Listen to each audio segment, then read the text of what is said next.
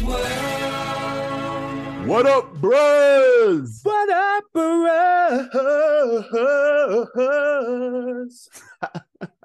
And welcome to Bro Meets World. When it's Bro Meets World. Your Boy Meets World Funcast. I am Siege. I am Tony Curtis. How you doing, sir? I'm doing well. All right, so I before we get started on this very heavy episode, I do want to say we just did an entire episode about karaoke. And we didn't even ask each other what our favorite karaoke songs are. Like, I was like, that was a missed opportunity. So I wanted to bring that back a little bit and just be like, T, what is your go-to karaoke song? It depends on how confident I'm feeling in my singing abilities. Okay. I love doing a Bruno Mars because I can do the splits and it's a crowd pleaser. Of course you do. I don't know why I didn't think you would do Bruno Mars. But if my voice is shot from drinking too much, it's Ice Ice Baby because I can rap and I know the dance moves. And again, it's a crowd pleaser, but I don't have to sing. What's your go-to?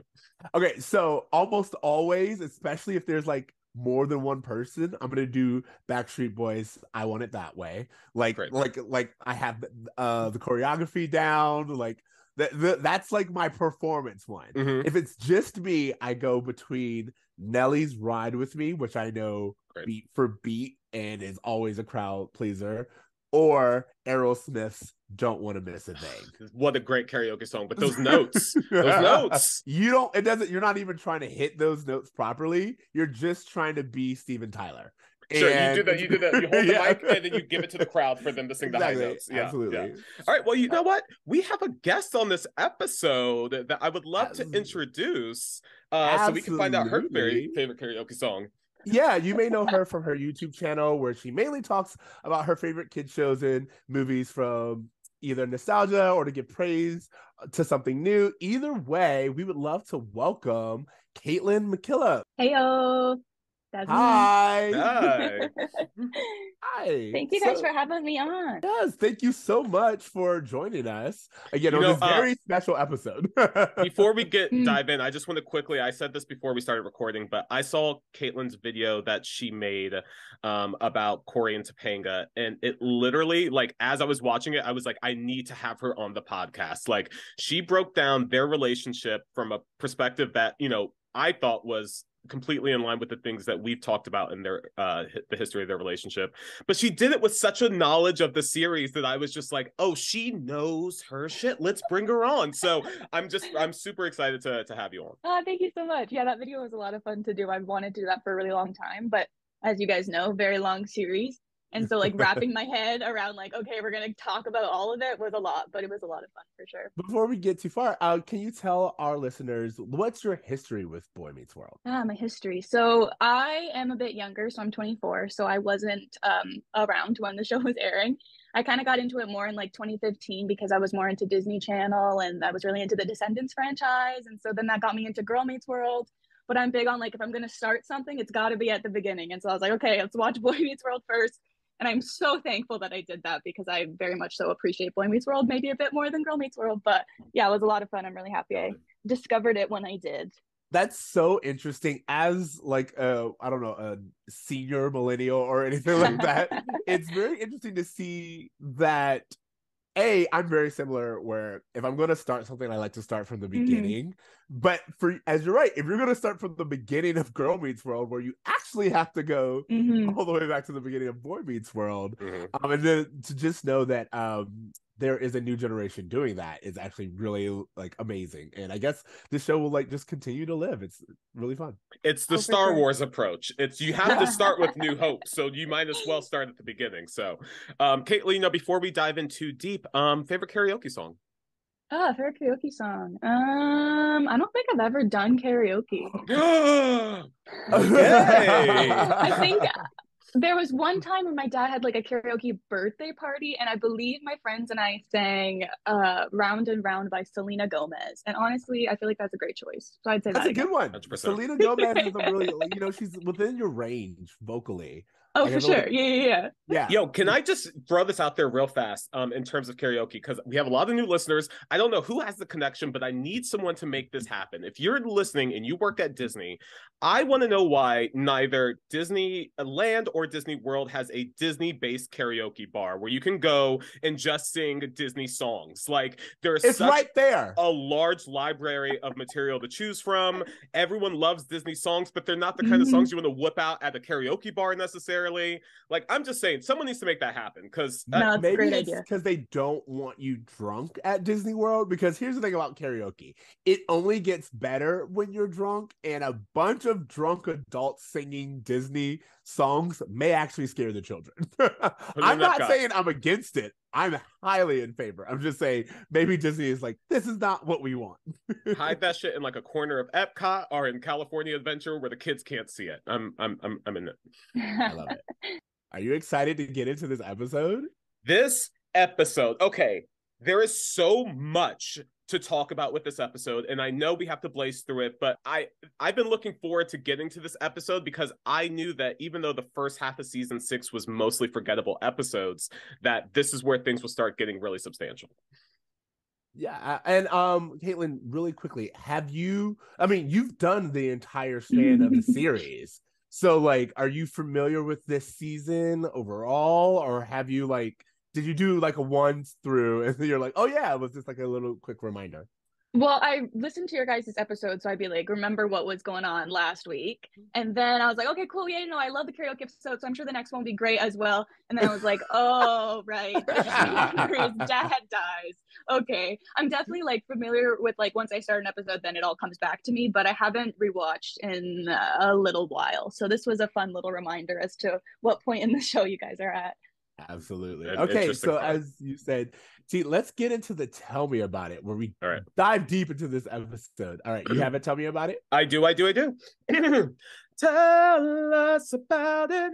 Chet Hunter has come home and wants to connect with both Sean and Jack, but things start to change with a heart attack. Oh, good for you. I love that you made it work. I also have to say to all of our listeners out there, we have been looking at all of your feedback, and it is so fun to see people be like, the tell me about it is one of my favorite parts.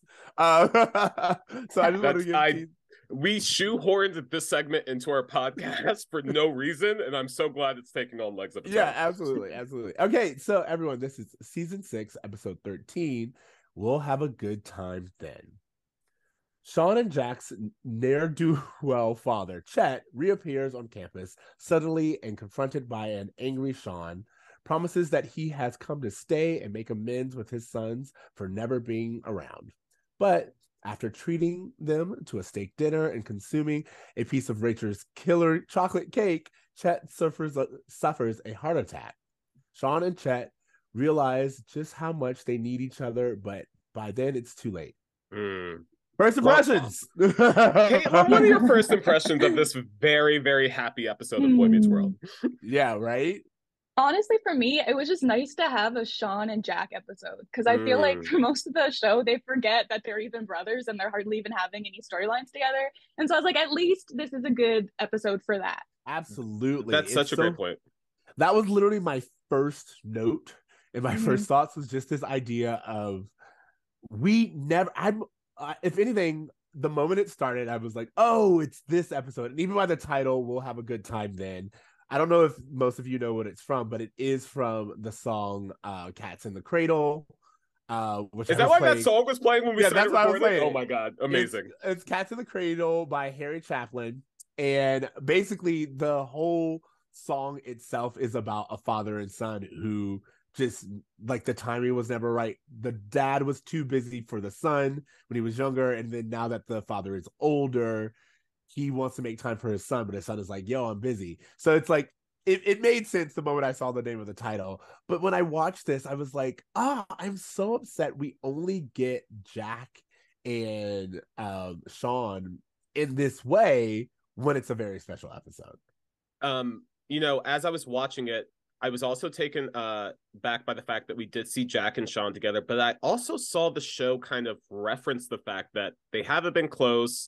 There's, even Corey says, why don't we all hang out together all the time? Like there's all of these kind of self reflections of how the relationship has kind of broken. But what I love is that, you know, throughout the time that we've been watching season 5 and season 6, we're like, oh, they're not mentioning this, they're not mentioning that, but they kind of recon it all in this episode, because we were like, why isn't Jack trying to get a hold of his dad? And then we find out, oh, Chet's been on the road.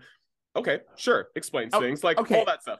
A few things. One is that they don't say, when they ask the question, why don't we do this more often, they blame Topanga. In that, like, they go, why don't we do this more often? And then Topanga yells, Corey, and he goes, gotta go. And it's like, no, that's not, like, it's such a television trope of, oh, guys would totally hang out with their friends if it wasn't for their pesky wives. And I was like, there's like this, that's not why they don't hang out. They don't hang out because Sean clearly has a problem with Jack. Like, that is apparent. You didn't need Topanga to be the punchline in that. Yeah. And so I saw it. I wanted to acknowledge because it just made me angry. Yeah, and I do feel like they tried to like sandwich in as many like kind of comedic beats as possible to kind of balance out this very heavy episode. But to your point, like Topanga's not the reason they don't hang out. If anything, Corey's the person who prioritizes Topanga over his friends continuously, which is the reason why they're not hanging out. It has very little to do with Topanga. Caitlin, what do you think about Sean at this point in time in the series? Because Sean is kind of like trying to find himself, I'll say. Yeah, I mean, I've never really thought about it, to be honest. I really would love to do a deeper dive into Sean and Angela, to be specific, because a lot of the feedback on my video was like, yeah, you should talk about Sean and Angela instead because they're the healthier couple. But I feel like I always enjoyed them because they were kind of like that relief from Corey and Topanga. But for Sean specifically, I feel like, I don't know, maybe he was a bit of a lost soul at this point in time. No, it's so funny that you say that, because I honestly, like, when I watched your video and I saw where we were at, I was like, I wonder if she's done or if she's in the process of making an episode of Sean and Angela, because it's a completely different dynamic. And they have their on again, off again for different reasons. But part of the reasons is what we get in this episode, which is Sean really trying to identify what is it in him that pushes people away. And to your point, I'm just sorry, Caitlin, for your point about him being a lost soul, you know, he kind of starts the episode with the same lamenting that he ended the last episode with, which is, there's something wrong with me. Corey, there's something wrong with me. Like, I don't know what it is. And then enters Chet and Sean goes, that's what it is. Oh my God. Can we talk really quick roll call?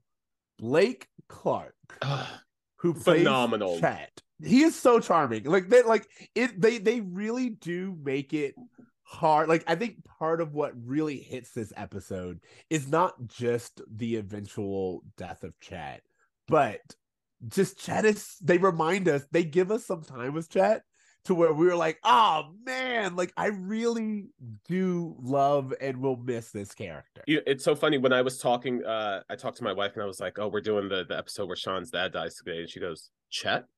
And I was like, oh, that's so funny that, like, even though you scarcely watch this show, you understand who Sean's dad is. You have a personal connection with him because he's so instantly, like you said, lovable. And what I thought was really unique is that I don't know that I've ever seen television give us a lovable deadbeat dad, like a deadbeat dad that you're just like, oh, like, but I love him though, like almost enough to excuse the absentee of him, you know what I mean, of him being around for his kids. So to me, I just think he's such a unique character, in the way that Blake portrays him kind of forgives a lot of the judgments that you would give a typical father who was absent from their kids' lives. I feel like every time Chet came in on an episode, it's like you want to be mad at him for everything he's done to Sean. You want to give him consequences for all of his actions, but then he's just, like you said, he's so lovable and charismatic, and it's every time it's like, oh, that's just Chet. That's just the way he is. So it's hard. Yeah, definitely. See, and to your point, I was thinking, and listeners, please give us examples if you have other deadbeat dads who like come in. But you know, what's actually really funny to me is I think they do it more with moms. Like, think about it. On this show, we had Alan's mom come in, and she wasn't around, and like they made her lovable, but you know, she just leaves. Yeah. I also thought about Friends, how Chandler's mom comes in and she's just like, again, everyone loves her. She's very charismatic, but you don't really get a lot of deadbeat dads who are also lovable, which I think is very interesting. Like, I wonder why that is. Like, why we don't do it, especially considering the fact that a parent like Chet is actually way more common. Like, I've met many of Chets. Well, that's what I was going to say, is that I do feel like, and this is, you know, oftentimes we comment, oh, the writing's kind of lazy, you know, for different aspects of the show. But the fact is that to write a complex character like Chet, who you want to hate, but you can't because he's so lovable, not only is more reflective of real life absentee fathers, but is also just way harder to pull off in terms of writing and performance. So it really takes, I wonder if what was going on in the writer's room, like who personally relates to a lovable a parent figure that's not around? Because like you said, it's a trope that kind of continues in a lot throughout the series. Absolutely. And then also, so with Chet, I think that it's really interesting because all the pieces are there when Chet first shows up.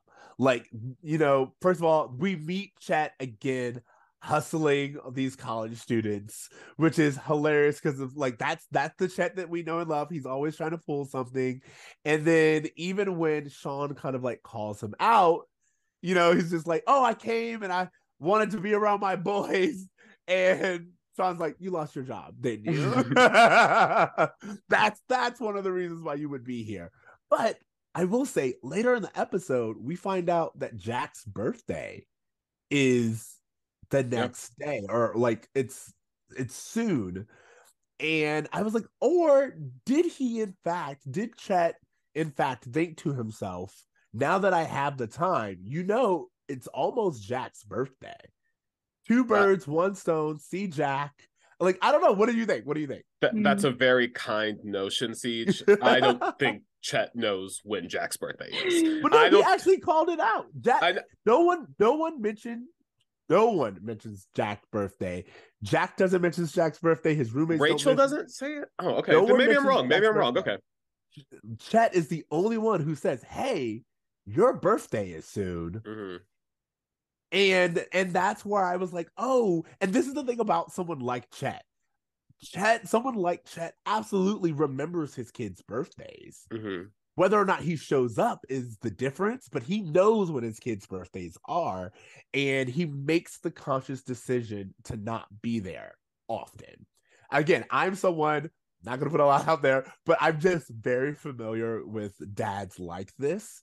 And they know, they are so intelligent, they're so smart. They know when these things are. They usually stay away because they don't feel like they have anything to bring to the table. Well, yeah, and that's what I wanted to comment on, was because, you know, if we remember back to season 3 Chet, like season 2 Chet, the one who left Sean at the Matthews, the one who, you know, Turner was raising Sean for a period of time. You know, that Chet often said, I'm not a good father. Like, you're better off with Alan. You're better off with Jonathan. Like, his self-confidence is the thing that really killed his relationship with his kids. And, you know, it's so clear that, like, even in this episode, he's like, Alan, I need you to step up. And Alan's like, I will, but they don't need me, which is something Alan's constantly told Chet since season 2. So I feel like it's hard to give him credit for the birthday thing because it seems very much like a just happenstance situation.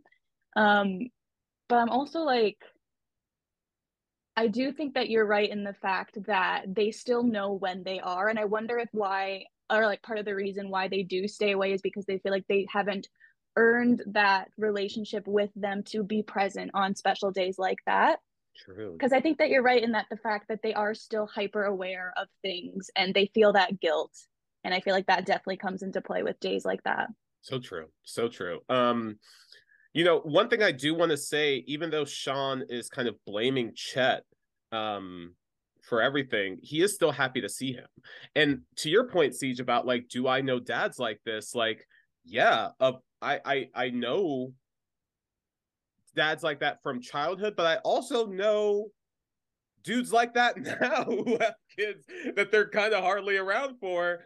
But, you know, it's that complex thing of like, they don't feel like they've earned their place in their kids' lives. As Caitlin so beautifully said, they don't feel as though they have much to offer to their kids for whatever reason. And even though there's a desire to do better, for whatever reason, life has beat them down so much that they don't believe they're able to achieve more because they never have before. So I do think that what's interesting is that even those like kind of fathers, when they're around their kids are still so happy to see them. And that's what I saw with Sean, was that regardless of what beef he has, this is the first time we've seen Sean smile in like a few episodes. So like a genuine smile.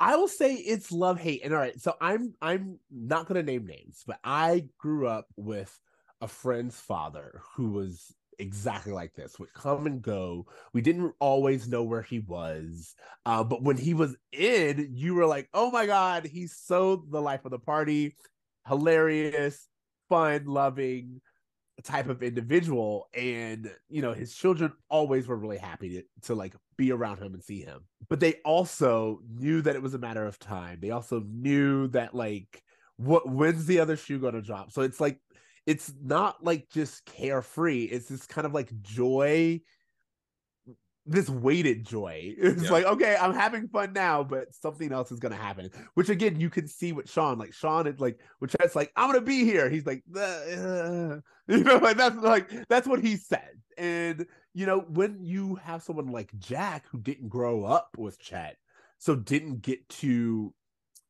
he wasn't constantly disappointed by Chet in the way that Sean is. And I think it's really interesting that you get both of these dynamics. You get the son who grew up with Chet and therefore knows that, yeah, he's saying that, but you have to take anything he says with a grain of salt.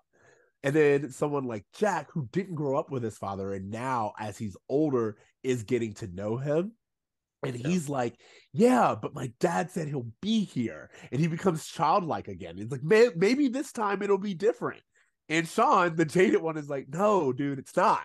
Like, Chet doesn't know how to stay in one place. Yeah, and to that point, you know, one of the things that's really interesting is that I thought they did more with Jack's character this episode than they have since he was introduced to the series. Not only does Matt Lawrence actually act in this episode for the first time, like, no disrespect, but he just hasn't been giving anything to do.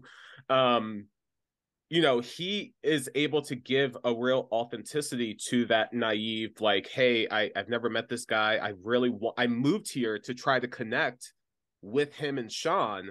And for whatever reason, me and Sean keep butting heads. We're brothers. That's fine. But like, you're my biological father. And, you know, Sean is able to see so much of himself in you. I don't even get the opportunity to know you enough to know if we're alike. Like, it's so interesting how, Sean is kind of mad at Jack for hurting in his own separate way throughout the episode, not validating his experience, but kind of prioritizing Sean's experience over his, when it's really just like different. Because like, to have a deadbeat dad is one thing, but to never know your dad sucks too. So like, there's just two things can be true at once. So you reminded me, T, when you had said something, I was thinking back to our episode where Jack is introduced. And remember, we had talked about this, like, just like I said, I think that Chet came here knowing that it was Jack's birthday. If you remember when Jack was introduced, I was like, there's no reason for Chet to be in town if he didn't know that Jack was also. Remember, like, he does that thing where he introduces Jack to Sean. Yeah. And it's just kind of like, why would this have worked out? It didn't make sense unless Chet already knew that Jack was in town. Like, that was the only thing that made sense, because he ends up asking Jack to take in Sean. Like, that was like how we're introduced to all of this. And I just think that very often Chet is tracking his children and really aware of what's going on with them, but he just kind of like pops in and out with like what he needs from them in that moment. I completely agree with Caitlin that this is all happenstance. I love that you're giving Chet all of the credit in the world. I love that you believe that he genuinely knows when people's birthdays are and he kind of strategically plans to arrive at certain times. I think it's all a crapshoot. I think this dude just kind of is a feather in the wind floating along, and wherever he ends up, he's going to make a party out of it.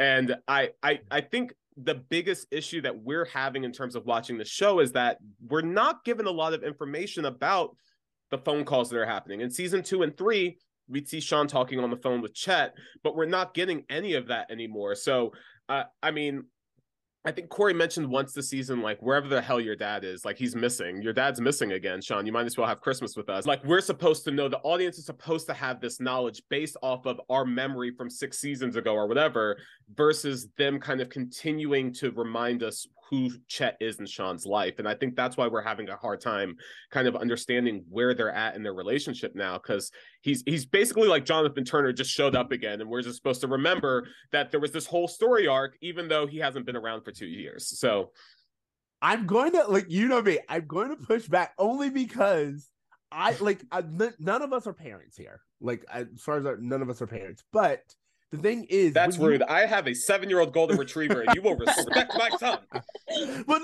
but here's the thing. All right, let's take that for example. How long can you be away from the house before you start thinking about your dog? 4 hours. Exactly. Like, here's the thing. I could be having the greatest time, and in the back of my head, I'm like, how long has it been since Logan has been out? And all I'm saying is, as a parent, these are just like our fur babies. But like, as a parent, most parents will tell you, once you've had a child, you think about that child. Even if you aren't there with that child, even if you are, as we talked about, a deadbeat dad, which is the term that we've been using, you still know about your children. And the thing to me is, Chet knows about his children. There are reasons why Chet flutters in and out at certain times. Yes, it's writing, but also it's because the type of person that Chet is, much to Caitlin's point, they just don't feel like they have earned a right to be there. And then when you get something like this where Chet needs a place to stay, he's like, oh, you know what I could do by stopping by at this right time? I could be there. It's like for them, they see it as a 2 birds and 1 stone type situation. It's like, oh, by being able to find a place to sleep, I can also be there for Jack's birthday. I can also check in on Sean, and I can also have a place to call me when Las Vegas job opens up. I don't know. Yeah. Maybe. Caitlin, please help us out of this. Well, I was also just about to say, like, do we think that if Chet didn't have that heart attack, he would have actually been around for Jack's birthday in the first place? So here's the thing. Jack's birthday is close. So no. And like, even if it's the next day, he has already said that, oh, the Vegas job called. And then again, knowing Chet, he would have said, you know what? I would have been here. I'm going to stay for Jack's birthday. They would all go to dinner, and then they would find out that Chet left a letter or left a message saying, hey, I'm so sorry. I wanted to be there on time for this job. Dinner's on me. Actually, dinner's on Jack's stepdad. And then he would have been off. I have a question. I don't remember. Did the call come from Chet's cell phone, or did they call the apartment? They called the apartment, which is why I said. That's interesting. That's what I said. That is very interesting. He needed a phone line that they could find him at, and it's strategic. Yeah, it reminded me so much, Caitlin. I don't know how familiar you are with the Fresh Prince of Bel-Air, but there's an episode. Not very. Okay, well, there's an episode where Will's dad, who we haven't seen throughout the series, shows up randomly. He's like, hey, Will, I want to connect with you. I want to, like, form a bond with you. And Will is, like, freaking out. He's like, finally, my dad's back. And then his dad, at the end of the episode, gets a trucking job. That's a lot of money. And even though he was preparing to go road tripping with Will for the summer, he was like, hey, I have to take this job. And it's this assumption that, like, you may not see me for a while, and I don't know when you're going to see me again. And Will has to kind of deal with that heartbreak that, hey, I thought my dad was going to be here, but a job called, and now he's gone. And it's so reflective of, like, when Chet got that call, I was like, oh, he's gonna go. Like, I mean, this is they're reminding us that Chet hasn't changed, even though he's saying that he's changed. So much so that they had to squeeze in him going, oh, okay, I want to keep my options open. I don't want to say no yet. I know I said I would be there for you guys, but like I can't turn down money either. And so it's just interesting the fact that like regardless of him saying all these things, he pre-plans to say, hey, call this apartment if a job shows up. Yeah, exactly. Also, all right, so I have a question. So we are doing all of this, and there does seem to be a lot of this entire time we've been talking about Chet, which again, that's because when Chet comes in, he takes over. That's how Chet's personality is. But there is a lot that we're getting with the dynamics between the three hunters. We get Sean having like this tension between Jack, and they do make it seem all about money. Yeah, which it's like it's clearly not just about money, but it's like the thing that Sean just is very quick. Like Jack's like, "Hey, let me buy you coffee," and Sean's like, "We don't need your charity." And you're like, "Whoa." I was offering you coffee, and by the way, I didn't offer it to just you. I offered it to Corey as well. This is just the way that I show my love. Maybe we pull it back a little bit, but then when Chet says that he's going to stay, first of all, there's this little bit of foreshadowing where he goes, "I'm going to stay just as sure as I'm going to win this next game." And then they show him losing the next game. So I was like, oh, a little bit of foreshadowing there. Wow. But like also kind of fucked up. But then we get the whole thing of him being like, hey, I promise I'm staying. I'm going to be around. Jack buying into it. And then Sean has like this blow up where he's just like, look, let's call a spade a spade. You're not going to stick around. You've never been able to stick around. Stop lying to everyone. What do you guys feel about that? Because I feel like it's a conversation that needed to be had, but it is kind of like, was this the time and place? Well, I was just thinking that I was surprised that Jack wasn't a bit more understanding of everything Sean was saying, because he is the newer piece in this whole situation. And so to be so like fighting him on the fact that like, no, he said he's going to stay. I don't know. I was just surprised to see Jack not kind of try to take Sean's word for it a bit more, because he had all that experience over him with his dad. So I was really surprised that when Sean calls Chet out, that Chet reacts the way he does, actually, where he's like, bro, what's your problem? Because it's like, instead of him just taking accountability for the way he's abandoned Sean his entire life, and Sean just like communicating his feelings, and Chet had a great opportunity to validate what he was saying and be like, hey, you're right. Like, I have been in and out. You have every right to be suspicious about my intentions here. I know we have trust that we have to rebuild. There wasn't any of that. It was like, bro, what is your problem? And then later on, when Rachel's like, I think my cake gave you a heart attack, he's like, no, it was Sean's yelling that gave me a heart attack. And I'm like, bro, take accountability for something. Clearly, you eating meat and spuds every Thursday for 60 years led you to have a heart attack. It wasn't your son yelling. They literally showed him go to a steak dinner, and then Chet be like, man, I love steak. It's just like, it is this thing of being like, oh no, years of eating red meat and living the lifestyle that you did is more likely the situation. But so it's funny, I want to address what Caitlin said. One is, as I had said earlier, Jack is, at least around Chet, he is a child who's never been around his father. So it's that whole blind belief where it's just like, anyone who's had children who like their father is left or he's not going to be there, it's that you can't tell a child that, oh wait, your father is just not going to be able to live up to this, because they want to believe, and that's who Jack is.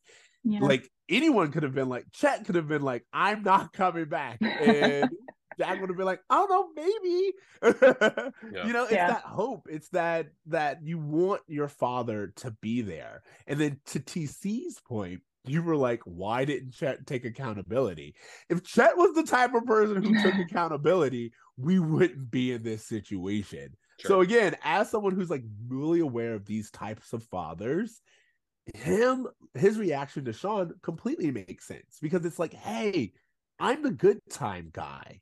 Don't bum everyone out. Like, you are infringing on my ability to make everyone feel comfortable with the fact that I breathe in, I breathe out. that's what I do. And you bringing the reality and the inevitable into this is only going to taint the time that we do have together. I mean, I think all your points are correct, and I think a lot of this has to do with like 20th century dads. Like, we're talking about a generation of men who were told that feelings made them gay, that therapy was for crazy people, that, you know, they needed to man up to get through everything, and with that comes no room for emotional intelligence to grow. So, you know, I think that all the points you're making are accurate, and I think that the reason why this trope of absentee father is so kind of common is because of all these larger systematic issues where men weren't getting the resources they need to process their mental trauma in a way that was healthy. I know this is a much bigger conversation than Boy Meets World, but I think that Chet kind of is very reflective of that kind of like, no, I can't take accountability. I can't admit what I was wrong. That would show weakness, and a man isn't weak. Like that kind of mindset that kind of keeps him from taking ownership. But not only that, it's also about, like, to your point, what is a man supposed to do at this point in time? He's supposed to provide. And Chet is constantly leaving and chasing jobs. He's constantly trying to be able to provide, and when he's not able to provide is when he's not there. When he was there, janitor dad, it was when he had a job. Yeah. When like he usually left, it was to find Berna. It was to find the other person who was supposed to be the caretaker. You know, it's like he's always on the road trying to get some kind of opportunity. And that's what Chet is. He's this guy who's like, oh, if I can't provide, I'm not worthy of being a father. I'm not worthy of sticking around. Yeah, no, I feel like it's hard. I don't have much experience with this in the real life. I guess I'm lucky that my dad was around. But I feel like it's nice to see that perspective on Chet, because I never really thought about him and the reasons why he was leaving all the time. I was just like, oh yeah, he's always gone. But I'm also like, when he was off and being a provider, was any of that money actually coming back to Sean? Because I feel like in the later seasons it definitely wasn't, as far as I am aware. No, and here's the I want everyone to understand. I will admit I am a Chet apologist. That's just a fact. But also it's because I understand the psychology behind these kind of motives. It's one of those things where it's like, I left to make money to provide for my child, but the amount of money that I'm making isn't enough to provide for my child. So I'm not going to send any money to my child. And you're like, no, like if that's the case, then you could have just been here. Like, I think one of the things that Alan says, which is really important, is like, what they want more than anything is you, Chet. Like, that's what they want. But that's hard for someone like them to understand. They're like, no, that can't be enough. What they really need is for me to take care of them. And even when I try to take care of them, that's not enough. So that's why I stay away. You brought up it's faulty understanding, but it is their mentality. Go ahead, T. Oh, I was just gonna say, you know, the thing that I think that you brought up that's really worth noting is this pressure that society puts on men, especially in the 20th century. Yeah, where to be a provider was your sole responsibility. If you can't provide, then you are not fulfilling your role as a husband or a father or a man in general. If you can't, you know, financially support these people, then your worth is tied to your employment. Like, and like in the same sense that women have the pressure of like, my worth is tied to my looks, men had that same pressure and probably still have that same pressure. I sometimes feel that pressure of like, hey, like your job, your worth is tied to how well you can provide. And if you're not providing, then what is your worth? And so now that we've kind of entered a new phase where we kind of understand in society, like, hey, it's probably more important to provide kids emotional support. You know, back in the time where Chet was growing up, that was never a conversation that entered his you know, bubble that he was in.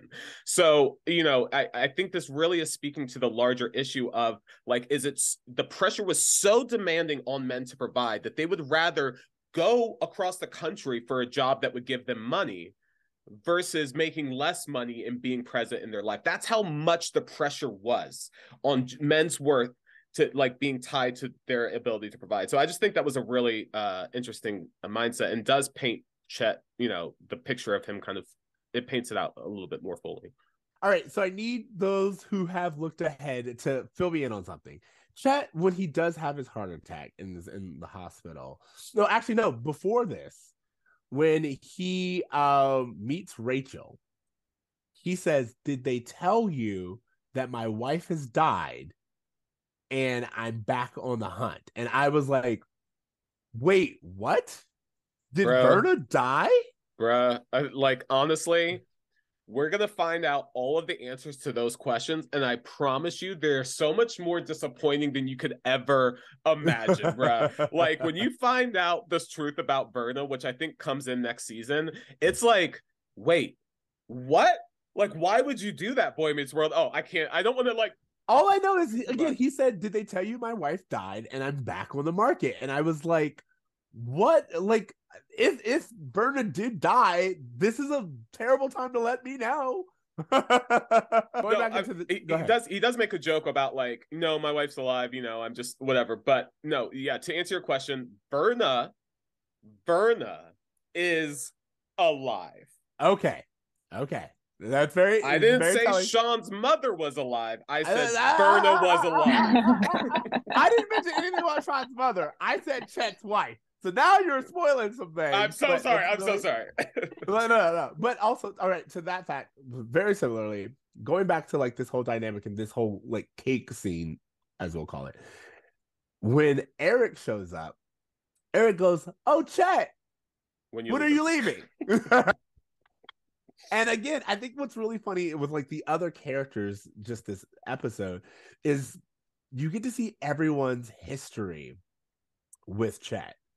Which again is like not a good sign. The moment Chet gets a heart attack in the episode, you're like, oh, that's not good. But the moment you start getting everyone, like when they brought Feeny and Alan and Amy to the hospital, I was like, oh, this isn't good. Yeah. Then Morgan showed up. I was like, oh, this is definitely not good. They brought Morgan back from the dead to support Sean during this time. But I also just thought it was really interesting, again, because you get everyone's history with Chet really quickly in this episode. Well, to your point of the fact that like we get to see how Sean and Jack react differently, we also get to see how Eric and Rachel react differently. Rachel's just like, "Oh, I've heard so much about you. You seem like such a nice old man." And Eric's just like, "So you're getting out of here soon, right, bruh?" Like, it's just the history, knowing this dude. And also, I have to say, I recently re-listened to our Cherry Bomb episode because someone had wrote like a really nice comment about it, and I was like, what the fuck did we even say? And it's that thing of like, once you paint someone a criminal, the idea that they can not be a criminal anymore, they can overcome that mindset, is like almost impossible. And in the same way, it feels like with Chet, this perception that you're a deadbeat dad, you're not going to stick around. Like if someone kept, like if you're trying your hardest to do something you've always sucked at, and every single time people are reminding you that, hey, you actually suck at this, right? Like you're not going to be successful at this thing. It's like, what encouragement are you giving this person to try to break out of their shell? And I understand that Sean has trauma and he has reasons for feeling all this. It's all very valid. But from Chet's perspective, like, he's not really given the opportunity to even try to do better fully because Sean is so resistant to it. Oh, that's because he's already proven to Sean. And again, it's like, I at no point in time am I blaming Sean for this, because Sean is a teenager. Sean is a child. He is trying to both understand himself and why he is this way. And what he sees very clearly is that he can't make connections because his original connections never stayed. Sean doesn't know how to let things grow because his original relationships, i.e. his mother and his father, they never stuck around. So he literally doesn't know how to keep others around or how to allow himself to let others be around. It is really hard. If you've ever moved around a lot as a child and then you meet a partner who like wants to move in and all this other stuff, it's kind of hard to have someone around all the time when you are used to being alone all the time. It's just a different psychology. And you're like, why is this person always here? What are they doing? And everyone else is like, that's normal. That's what normal people would do. But you've never had normal. So your mind is literally freaked out by it. There are plenty of people who like will date other chaotic people because they're like, that's what I'm used to. I'm used to like someone playing games and being a little bit crazy and sneaky. And when they meet someone who's legit into them and comforting and loving and healthy, they're like, I don't know what's going on with this. This is freaking me out. Yeah. And that's kind of like what Sean's dealing with. He really is understanding, oh, wait, part of the reason why I am who I am is because of the root of how me and Chet, what our dynamic is. Caitlin, one of the things I really want to ask you about is because we randomly cut to a scene of Cory and Topanga. And Cory and Topanga are planning their wedding. Now, I know we mentioned this earlier, but Caitlin did this video where she kind of chronicalized the entire relationship of Cory and Topanga. And, you know, in this episode, we see their virginity thing start to pop up. I just wanted to get your thoughts on what their whole, like, they seem kind of shoehorned into this episode, but I wanted to see what you thought about that. No, it's funny you asked me about that because I feel like that was one of the only things I took note of was like we randomly got this one scene to like remind us that Cory is very deprived of a sex life, and then we're gonna go right back into the Chet stuff. It just seems so out of place. And it's a common thing that bugged me in the later seasons was that whole narrative of Cory being deprived and not respecting Topanga. And I think it's also a thing of like the times, I guess, and like how they wanted to make sure Topanga was pure and yeah. yeah. No, it's such a good point. It is. When that scene happened, I was like, why this? Why now? Like, you're planning a wedding. There's so many things that they could have been talking about. There's so many other like disagreements or fun stuff that they could have said that still would have been in Cory and Topanga's wheelhouse. But the fact that, again, there's so much emphasis put on the wedding night and Cory, as you said, being deprived as if he is being tortured in some way, shape, or form that we should all feel sympathy towards, because this poor boy is what, 19, 20 and still hasn't had sex yet. He says something like, Topanga's like, Cory, why are you so obsessed with sex? And he goes, because I don't get any. And then there's like an audience applause break randomly. Like the audience is like, yeah, like give this guy some sex. Give the boy some sex. What do you expect?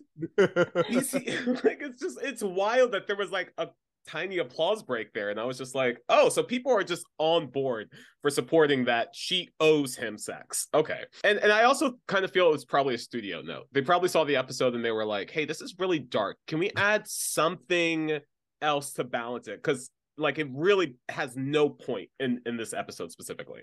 Absolutely. I feel like for me it was more of like a little bit of a reminder that Cory and Topanga are getting engaged, like getting that thread in there, but then also instead of them just showing up at the hospital, like giving Cory, Topanga, and Angela like a little scene of like, where were you when you heard the news type situation, you know, especially since they weren't at the apartment having some of Rachel's cake.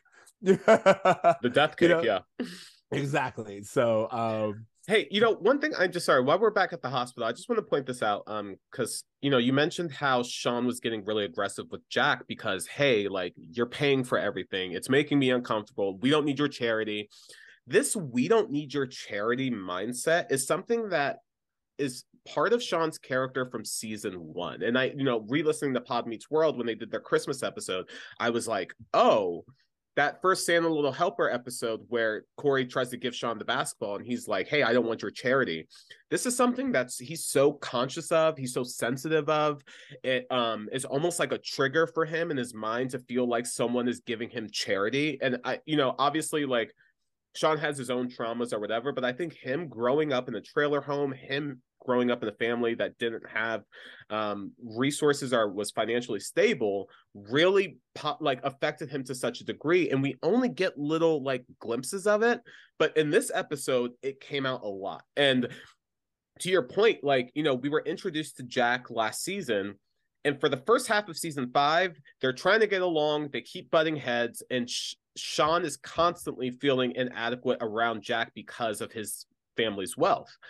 And this just pops up again in this episode, and you almost have to remember, like, oh yeah, that was a storyline that they did for a little bit in season 5. But you know, when he says like, hey, I paid for the hospital room, don't worry about it, Sean's like, no, I want to pay. How much is it? It's $2,000. Okay, a night. And Sean's like, no, like, why? Like, here's $20 or whatever. Like, he's just like, he's trying to give what he can, but he feels so inadequate. And it's similar. The reason why I'm pointing all this out is because we had this long conversation about the reason why Chet wasn't around was because he didn't feel like he could financially provide, and the insecurities that gave him. And it seems as though that's mirroring itself within Sean's character. Him feeling like, oh, I'm not able to provide for my father during this time. I'm not able to cover the check at dinner.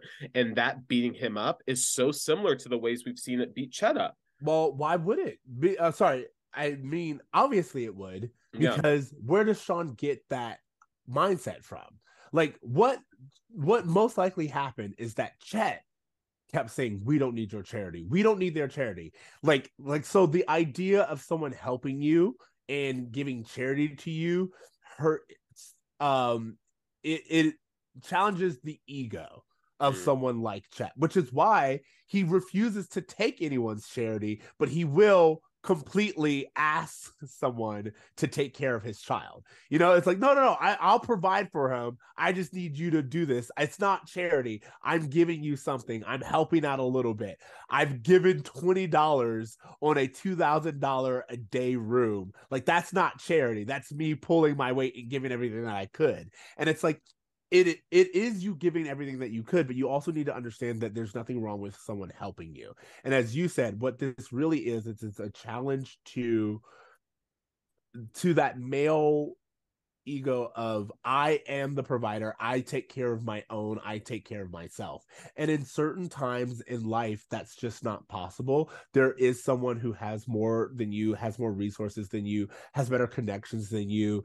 And the idea that Jack is able to immediately get Chet his own room, it's probably some of the best doctors, he's footing the bill, like, it's one of those things where Sean is like, hey, we don't need you to hand out. And it's like, oh, you don't know how big this medical bill can get. Chances are Chet got fired. We know he doesn't have insurance. Chet doesn't have insurance at this point in time. He is racking up a huge bill. He's had 2 heart attacks that they operated on. Do Caitlin, you want that debt as well? Like, Caitlin, I'm sorry. Are you based in the U.S.? No, I'm from Canada, and so that whole concept too was a whole other thing for me. I was like, oh, what is going on? I was like, I got to like kind of take myself out of what I know as being like the norm here and be like, oh yes, we're in the United States. Things are very, very different when it comes to the hospital and the things that are cost money. And yeah, it was very interesting episode for me in that regard as well. Yeah, I honestly, whenever I'm reminded about the American healthcare system, it is a very sad, painful thing that I'm reminded of. But yeah, like, to think that, like, if Jack wasn't there to provide for that, Chet, with that, like, what would have happened? What would have ended up happening to Sean to have to accumulate that debt that he would then be responsible for? So, like, Jack's presence and his father, like Jack's father-in-law, like stepfather, whatever that is, he honestly has been such an enormous support system for Sean in a way that Sean can't even appreciate. Because, I mean, we'll find out in future episodes that his dad's helped him out a lot more than Sean's even realized. So it's one of those things where, you know, there is this aggression about Jack, you know, kind of stepping up. But if he wasn't there, then where would Sean be? So, you know, I don't think Sean ever has that realization where he kind of comes around and thanks Jack, but it would have been nice to have a moment, even after Chet's passing, for them to just have like a, you know, thanks for something. I don't know. No, because here's the thing. As he goes, you're talking about paperwork right now. And Jack goes, if I didn't fill out this paperwork, they wouldn't have treated him.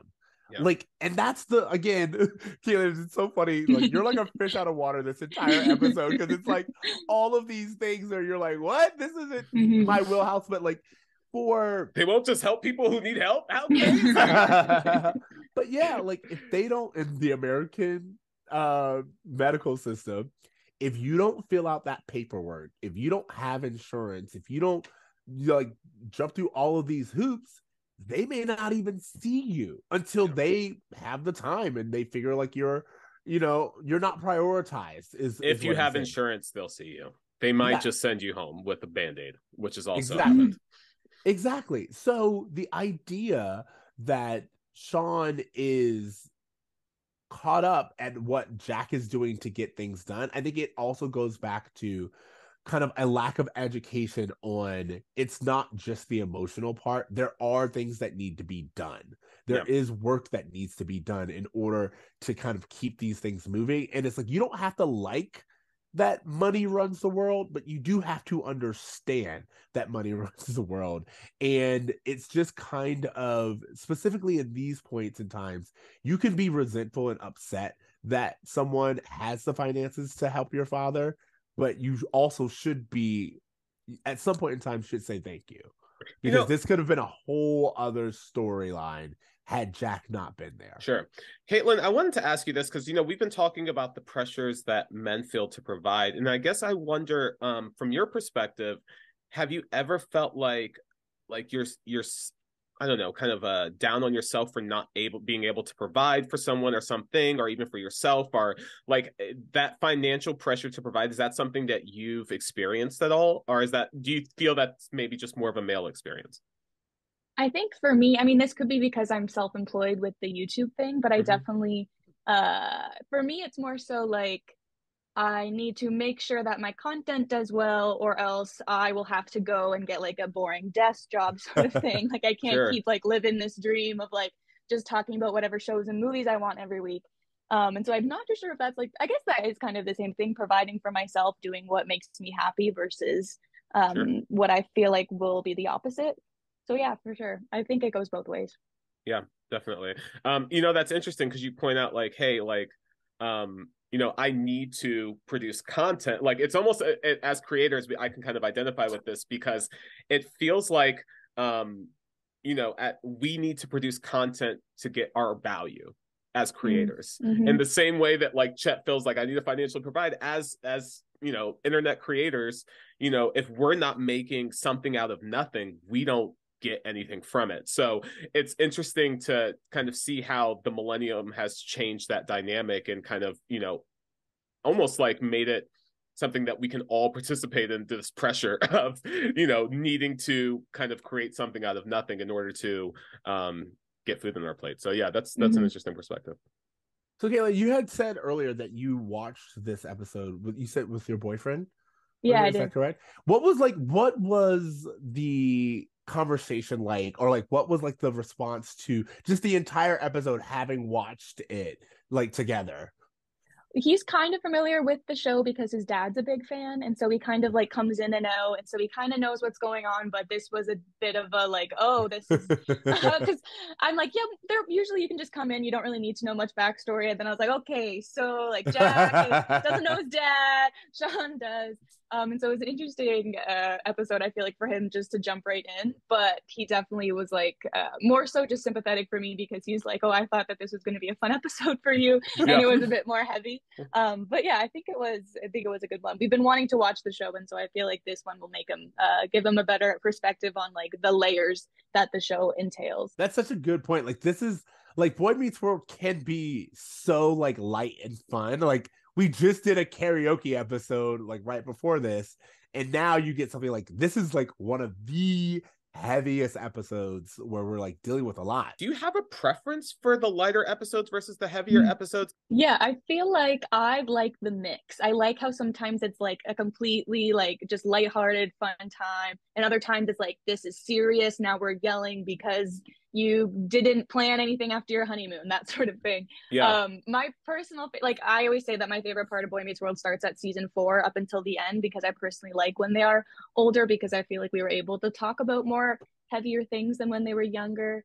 But yeah, I think I like a good mix of both. And I think that's part of the reason why the show kind of resonates so strongly, is because by having the mix, it I don't know, it kind of invites you into the characters a little bit more. I only say that because like this could have been Dawson's Creek. This could have just been like a very mature, we're just going to handle this, or it could be Full House, or, you know, one of these other more lighter sitcoms that like they have touchy moments, but it's like, oh, DJ got bullied at lunch. It wasn't anything that was like super intense. And, you know, this kind of mirroring of lighthearted and heavy-handed subject matters is something that Boy Meets World, I think, is very unique in their approach to, and they do really well sometimes. And I thought, I just wanted to see how you felt, because this is such a dark episode compared to some of the other ones that the show is better known for. It almost feels like as if they've layered so many heavy topics in this one. It's like, you know, we're dealing with father-son relationships, we're dealing with financial issues, we're dealing with Sean trying to find the origins of his inability to connect with other people, we're dealing with, you know, so many things that it's like, it wasn't just like this is a heavy episode. This is a really heavy, deep episode. Yeah, that you know, I think again, maybe with the Corey and Topanga little side scene, they were like, let's just do this to like lighten it up a little bit. So yeah. Okay, so Sean's dad dies. Yeah. Yeah. You know, okay, so Siege, I know you're kind of watching this in sequence.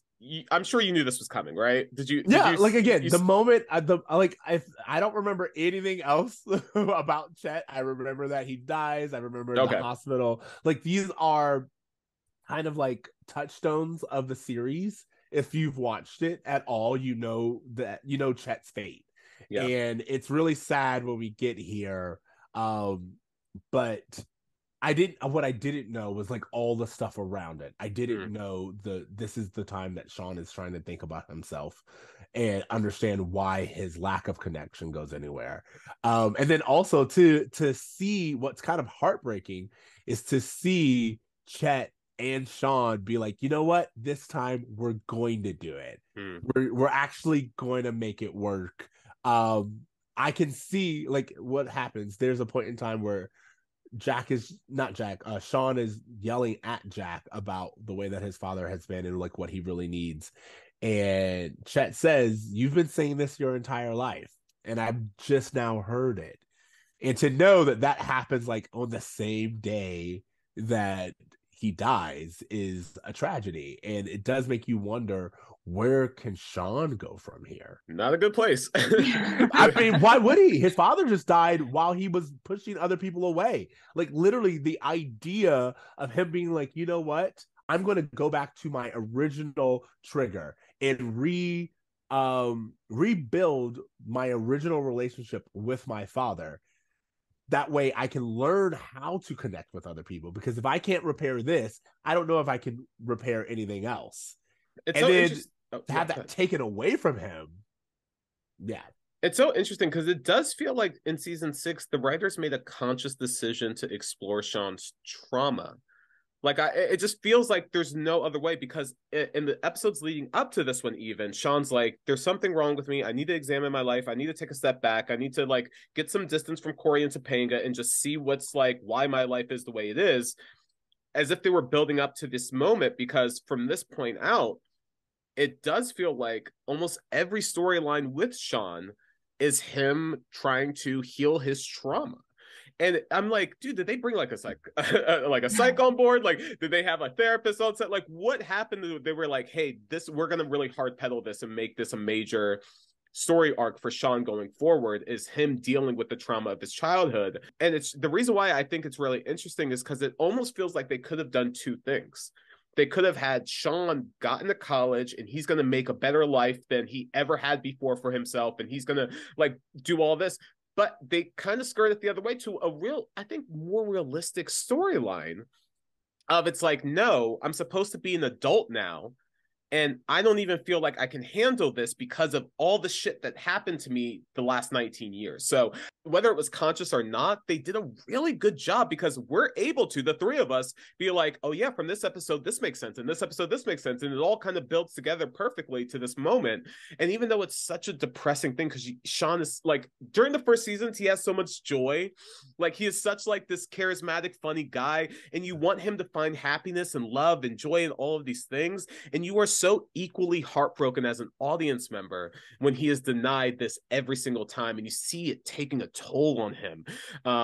You know, for him to get to that point where Corey's like, dude, your dad's right in there, he's not going anywhere, this is your time, and him going in there actually reconciling with his father for the first time, only for it to end with his death.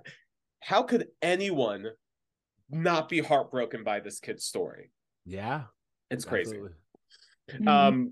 Hey, one thing I just want to talk about, because I know we're kind of getting towards the end of the episode.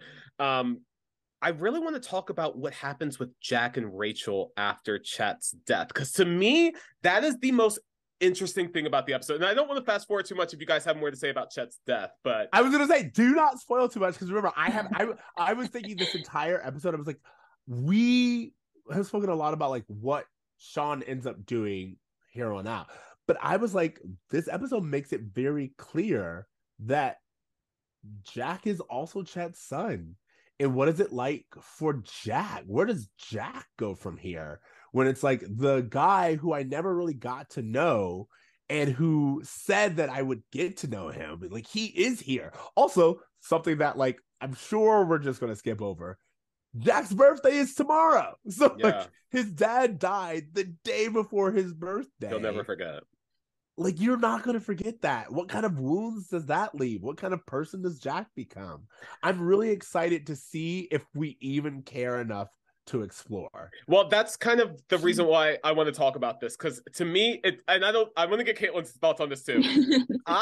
This is my favorite Jack Hunter episode until the last 3 seconds. And that's because for the first time, we see Jack Hunter having like a real emotional storyline. There's this kid who's like, I don't know, I'm never going to get the chance to know my father. I'm never going to get the chance to know this man. I came here to meet him. He gave me all these expectations. I was so excited. And he's crying in Rachel's arms. And instead of just focusing on the fact that he prioritized Sean's grief over his, and it's finally catching up to him. And, you know, this should be a point where he should get the chance to express himself freely. It randomly pivots into forced romance again, Boy Meets World. Where is this? When did this happen? Has this happened yet? Oh, just you wait. It's not there yet. Oh, this didn't no. happen. The only thing that happened right now, and by the way, all of our listeners are seeing me react to this. I didn't know that. In this episode, in this particular episode, we literally get the news. We get to see Topanga hold up Jack's gift, which was a photo of Jack, Sean, and Chet. The only photo that probably exists of the three of them.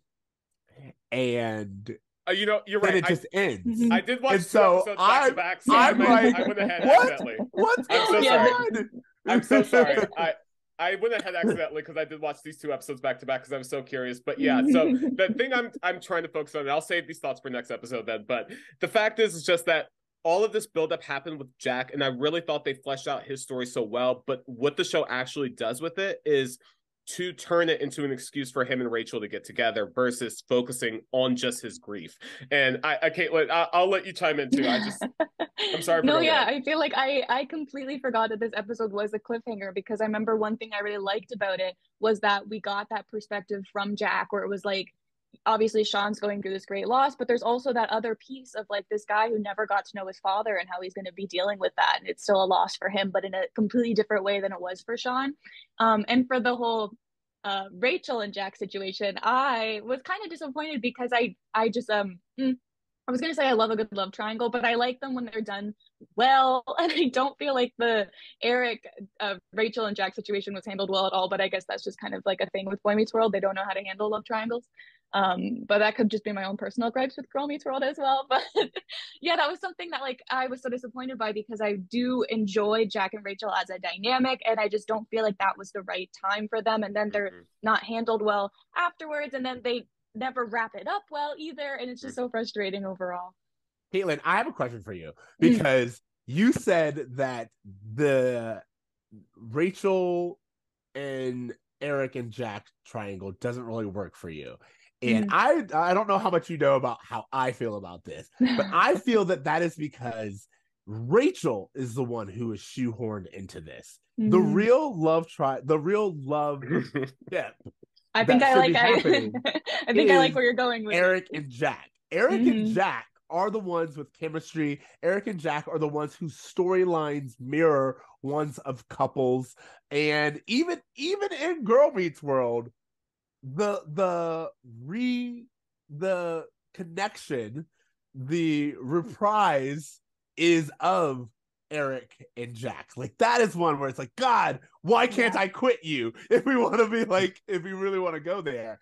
And I feel like it doesn't make sense, or as you said, it's like it's not done well because it's not supposed to be there. Rachel is shoehorned in to their love story. If I'm going to tell my truth, what do you feel about that? Like, give me your. No, I could not agree more. I am such a big Jack and Eric shipper. I feel like definitely the creators were like, oh, we need to put a woman into this situation so that people don't get the wrong idea that something romantic could potentially be going on, especially when we already have the wonderful other ship of Sean and Corey together as well. And yeah, I could not agree more. Oh my God, please do a video of that because like, I've been saying this, anyone who's been listening, I'm like, it's all there. Sometimes a story tells itself, even if you didn't mean as the writer for it to go. It's like, no, it just naturally progressed. And this makes the most sense for these characters. But like, there's this idea of like the creators being like, that's not what we wanted, so we're going to force it the other way. And you're like, but that's not actually the story that you told. I get that that's not the story that you want to tell, but that's the story that you told. So you should take it from where it is and allow it to be. And I do feel like, of course, it would have been way too ahead of its time to actually go there. But there's just such lost potential of like, what does Jack's life look like if him and Eric are just able to deal with the fact that Jack's father just died? Let's take Rachel out of it. Let's just make Rachel a supportive friend. What happens to Jack's relationship with Eric, this person who he's the closest with right now that his father has died? And I'm trying to stop ourselves from going too far ahead. But as we'll see, the concept of building Rachel and Jack's relationship based off of the grief of his dead father is a terrible way to start any relationship, especially when Rachel has expressed no romantic interest in this dude until after his dad died. It just, like, again, I don't want to go too far ahead, but just as we start to like dissect what Jack's going through, I just want this to be something we keep in mind going forward, that like he is clearly dealing with so much, he has so much on his heart, and he prioritized Sean's grief over his this entire episode. And even when he starts to feel it in the coming episodes, it's immediately replaced by a love story. It's immediately swiped away. And it's so disappointing because, like I said, this is maybe my favorite Jack Hunter episode. And I was really disappointed that we don't get to see them develop him with the same care that they seem to be developing Sean. So then I think that leads us to our do you have a bruh moment of this episode? Caitlin, what was your bruh moment for this episode? Well, I wrote down two. One we already talked about, which was the Corey being deprived of the sex life. Then the second was just Chet's constant flirting with Rachel. But I feel like that's something that she had to deal with throughout the entirety of the show because she was constantly just seen as like a sex symbol. Like if you want to open that can of worms, I completely agree with you there. It really is sad that most of Rachel's storylines center around her being an object of desire. I cannot wait till the pod has Mate Laward on. I would love to have Mate Laward on. I would love to ask her, yo, what was it like to just literally show up in every episode? You are just forced to be a sexual object. In the Christmas episode, the kid squeezes her ass for no reason. Like, there are so many times where she is just completely thrown in as an object of sex. And yeah, I feel the same way. She also has a book where she talks about this a lot. So we can't just read that book. Reminder to everyone. Shout out to Maitland Ward. Do you have my bro moment. You know what? I just, not to repeat what Caitlin said, because I do agree with both of those. I guess I just wanted there to be, while there's that reconciliation between Sean and Chet at the end, it would have been really nice to have Jack more included within that reconciliation, to have Sean and Jack kind of together. This isn't really a bro moment, but honestly, the bro moments I felt like Caitlin called out were the perfect ones, and those were the ones I thought of as well. So yeah, just to kind of that beef between Jack and Sean, I wish that kind of connected it and kind of reconciled it. The only one I'm going to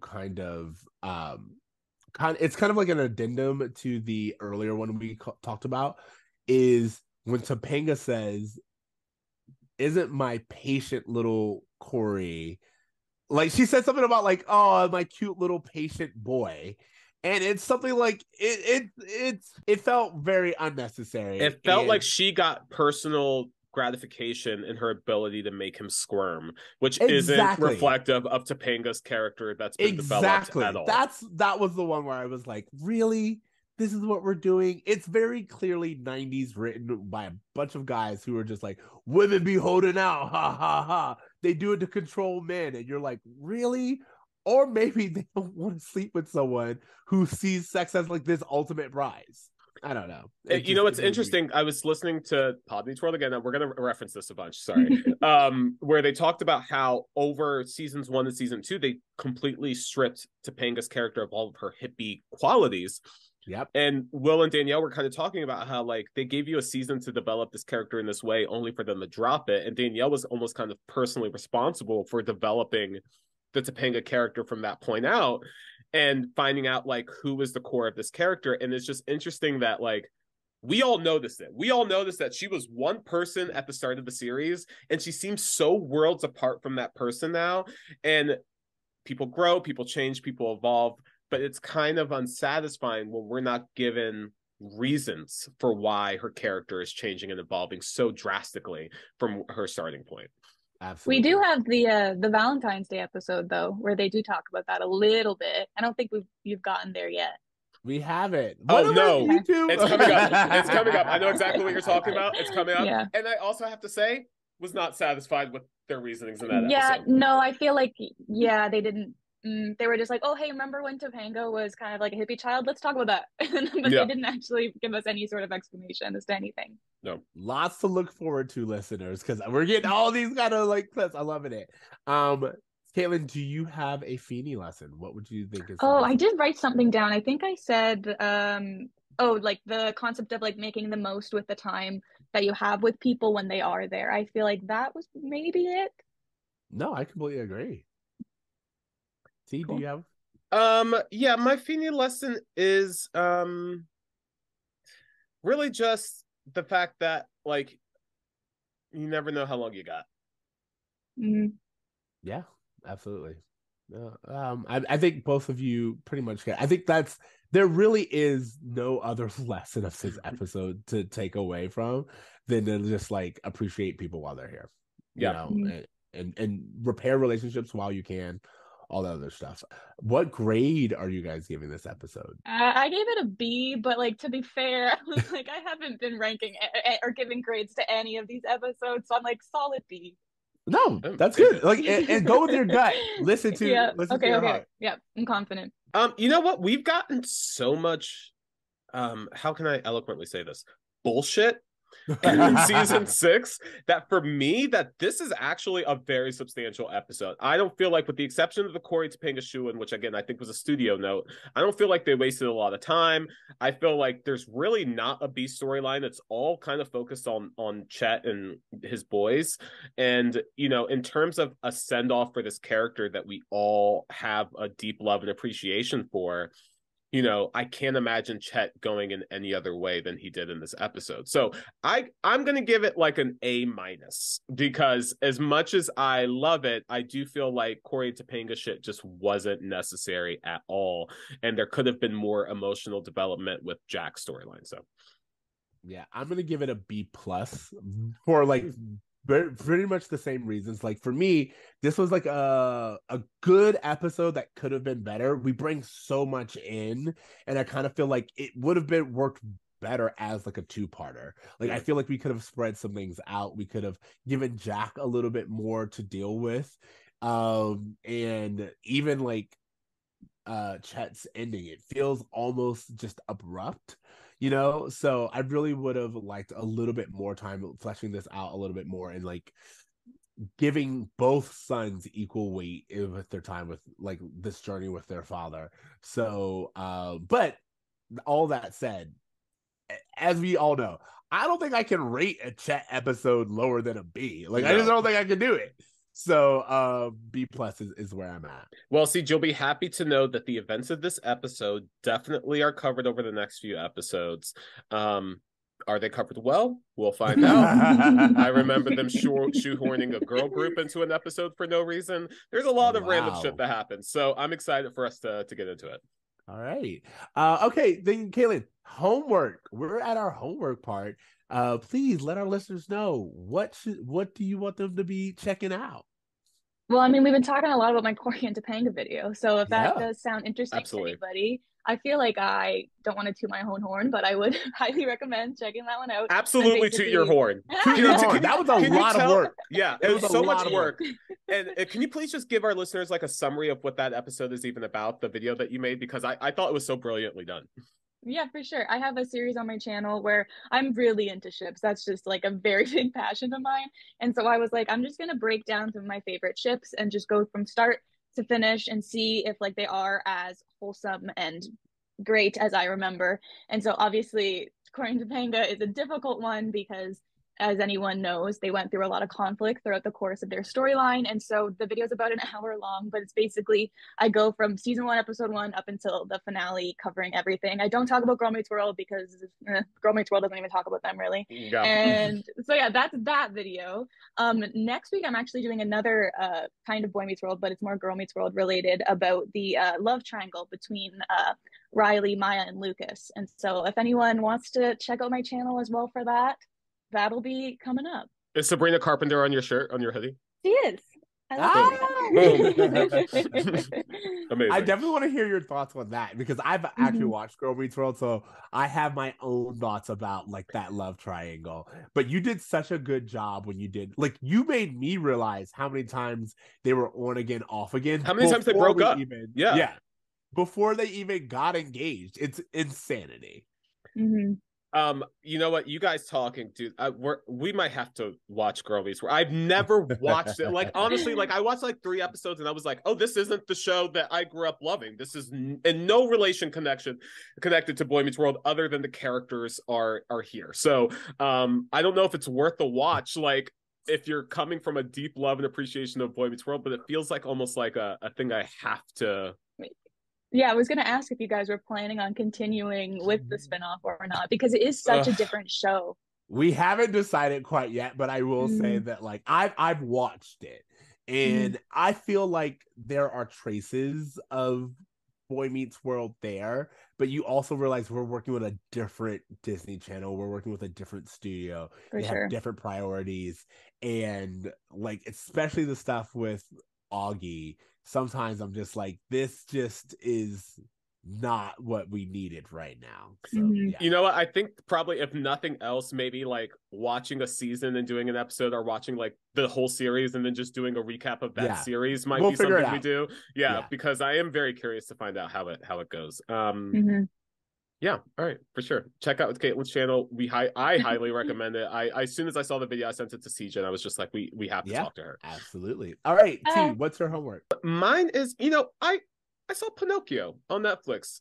Guillermo del Toro's Pinocchio, it is a beautifully animated film. I have to say, like, I saw that Disney was doing their live action Pinocchio, and I made a personal vow to myself that I'm never going to see another Disney live action movie. That's just me. So I didn't watch it, and then when it got horrible reviews, I was like, duh, they've sucked at all of them. But when I saw that this Pinocchio was all stop motion, I was just like, oh, wow, okay, that's interesting. And when I saw the animation, I was just so blown away with how gorgeous it was that, like, and the way they're telling Pinocchio's story is so much more, like, probably more in line with the grittiness of, like, the origin of the fairy tale versus Disney's retelling of it. And when you think about the story of Pinocchio, it's kind of a wild story anyway. It has no business really being a Disney movie anyway. Like, the kids are smoking cigars and, like, turning into donkeys. It's terrifying stuff for children. But in this movie, they do it so well. And I just, again, like, in terms of just, like, making art out of something, and, like, the way that to see Disney's like the way Disney's approached their Pinocchio remake of just like, hey, we're just going to throw a bunch of CGI in this. We're not going to take our time to develop the story beyond just, like, mimicking what we did in the animated story. It just feels like they have an algorithm putting together their live action work, whereas you see Guillermo del Toro taking time and patience to create art that's beautiful, that you can pause any moment of it and you're like, wow, like, all of these things are real. Like, the thing I love too about, if you go on Netflix, and I don't know if this is true in Canada, but in the US, if you go on Netflix, there's the movie, but there's also, like, a half an hour short of just how they made it. And it's almost just as fascinating to see them create this, like, stop motion work, and to see the scales of the puppets that they're using and things like that. So yeah, I just thought it was really pretty, and it's a dark movie, but, you know, fairy tales can be that sometimes, and I just thought they did a really good job with it. So I highly recommend it. Sounds good.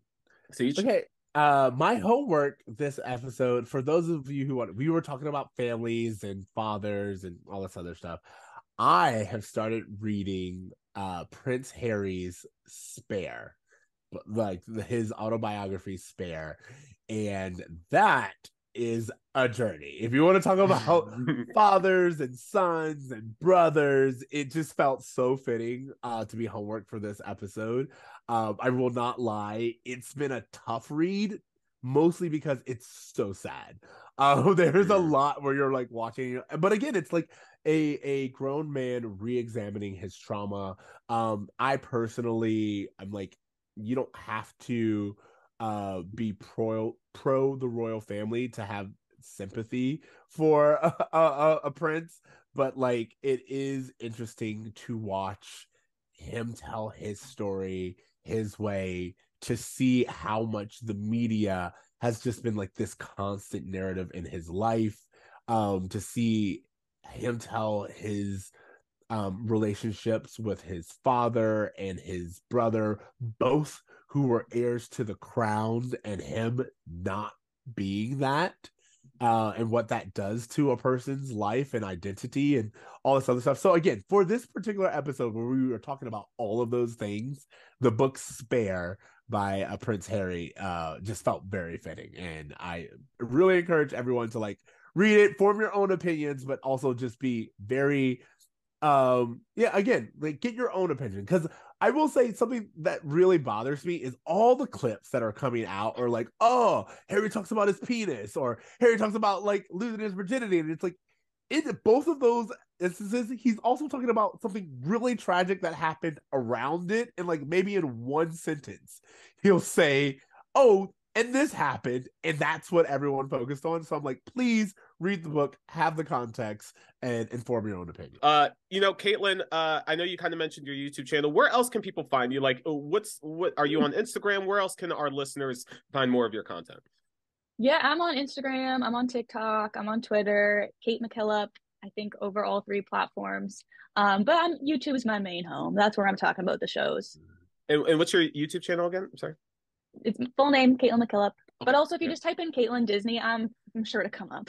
Caitlin, thank you so much for hopping on and talking to us. It's been a joy to get your perspective. Really looking forward to your future videos. And again, just everybody, make sure to look her up on social media and on YouTube. Yeah, thanks for Thank coming you, on for guys. such a heavy episode. But again, I hope we gave you plenty of fuel. So I want to see that Sean and Angela video. I want to see that Jack and Eric video. Like these are like contents where it's like we will be there happily to support and see where you land. Well, thank you guys so much. This was so fun. Oh wait, well, you should probably tell our listeners, like, hey, thank you so much for your support. Also, I just want to throw this out there. We've been getting so much fan response on our social media and our YouTube and just everything ever since our Pod Meets World episode dropped. You guys are incredible. We love the comments and the messages that we're getting. We're trying to have conversations with all of you. Keep it coming. Again, you guys can leave voice messages on our Anchor page. All of those links are in the description. So yeah, remember thank you guys so much. to reach out to us at Bruh Meets World. You can find us at Bruh Meets World on all the social platforms. You can find us Bruh Meets World on anywhere that you find podcasts. Please give us a rating. Again, you guys have been fantastic. We love the feedback, so don't be shy at giving us a rating. 5 stars. 5 stars. And continue to reach out to us. And I think what T is saying is about time for us to wrap this up. So remember to dream. To try. It's fine if you don't know. Yeah. Okay. Do good is like what? Like do I get to say the third part? You get to say the good part. Okay. Let's do it again. By the way, we do this every single time. We do this to every guest. We throw it at them. We just want to see. We just want to see. Yeah. All right. Okay. So remember to dream. To try. And do good. Yay! Later, bruh. When this boy meets world.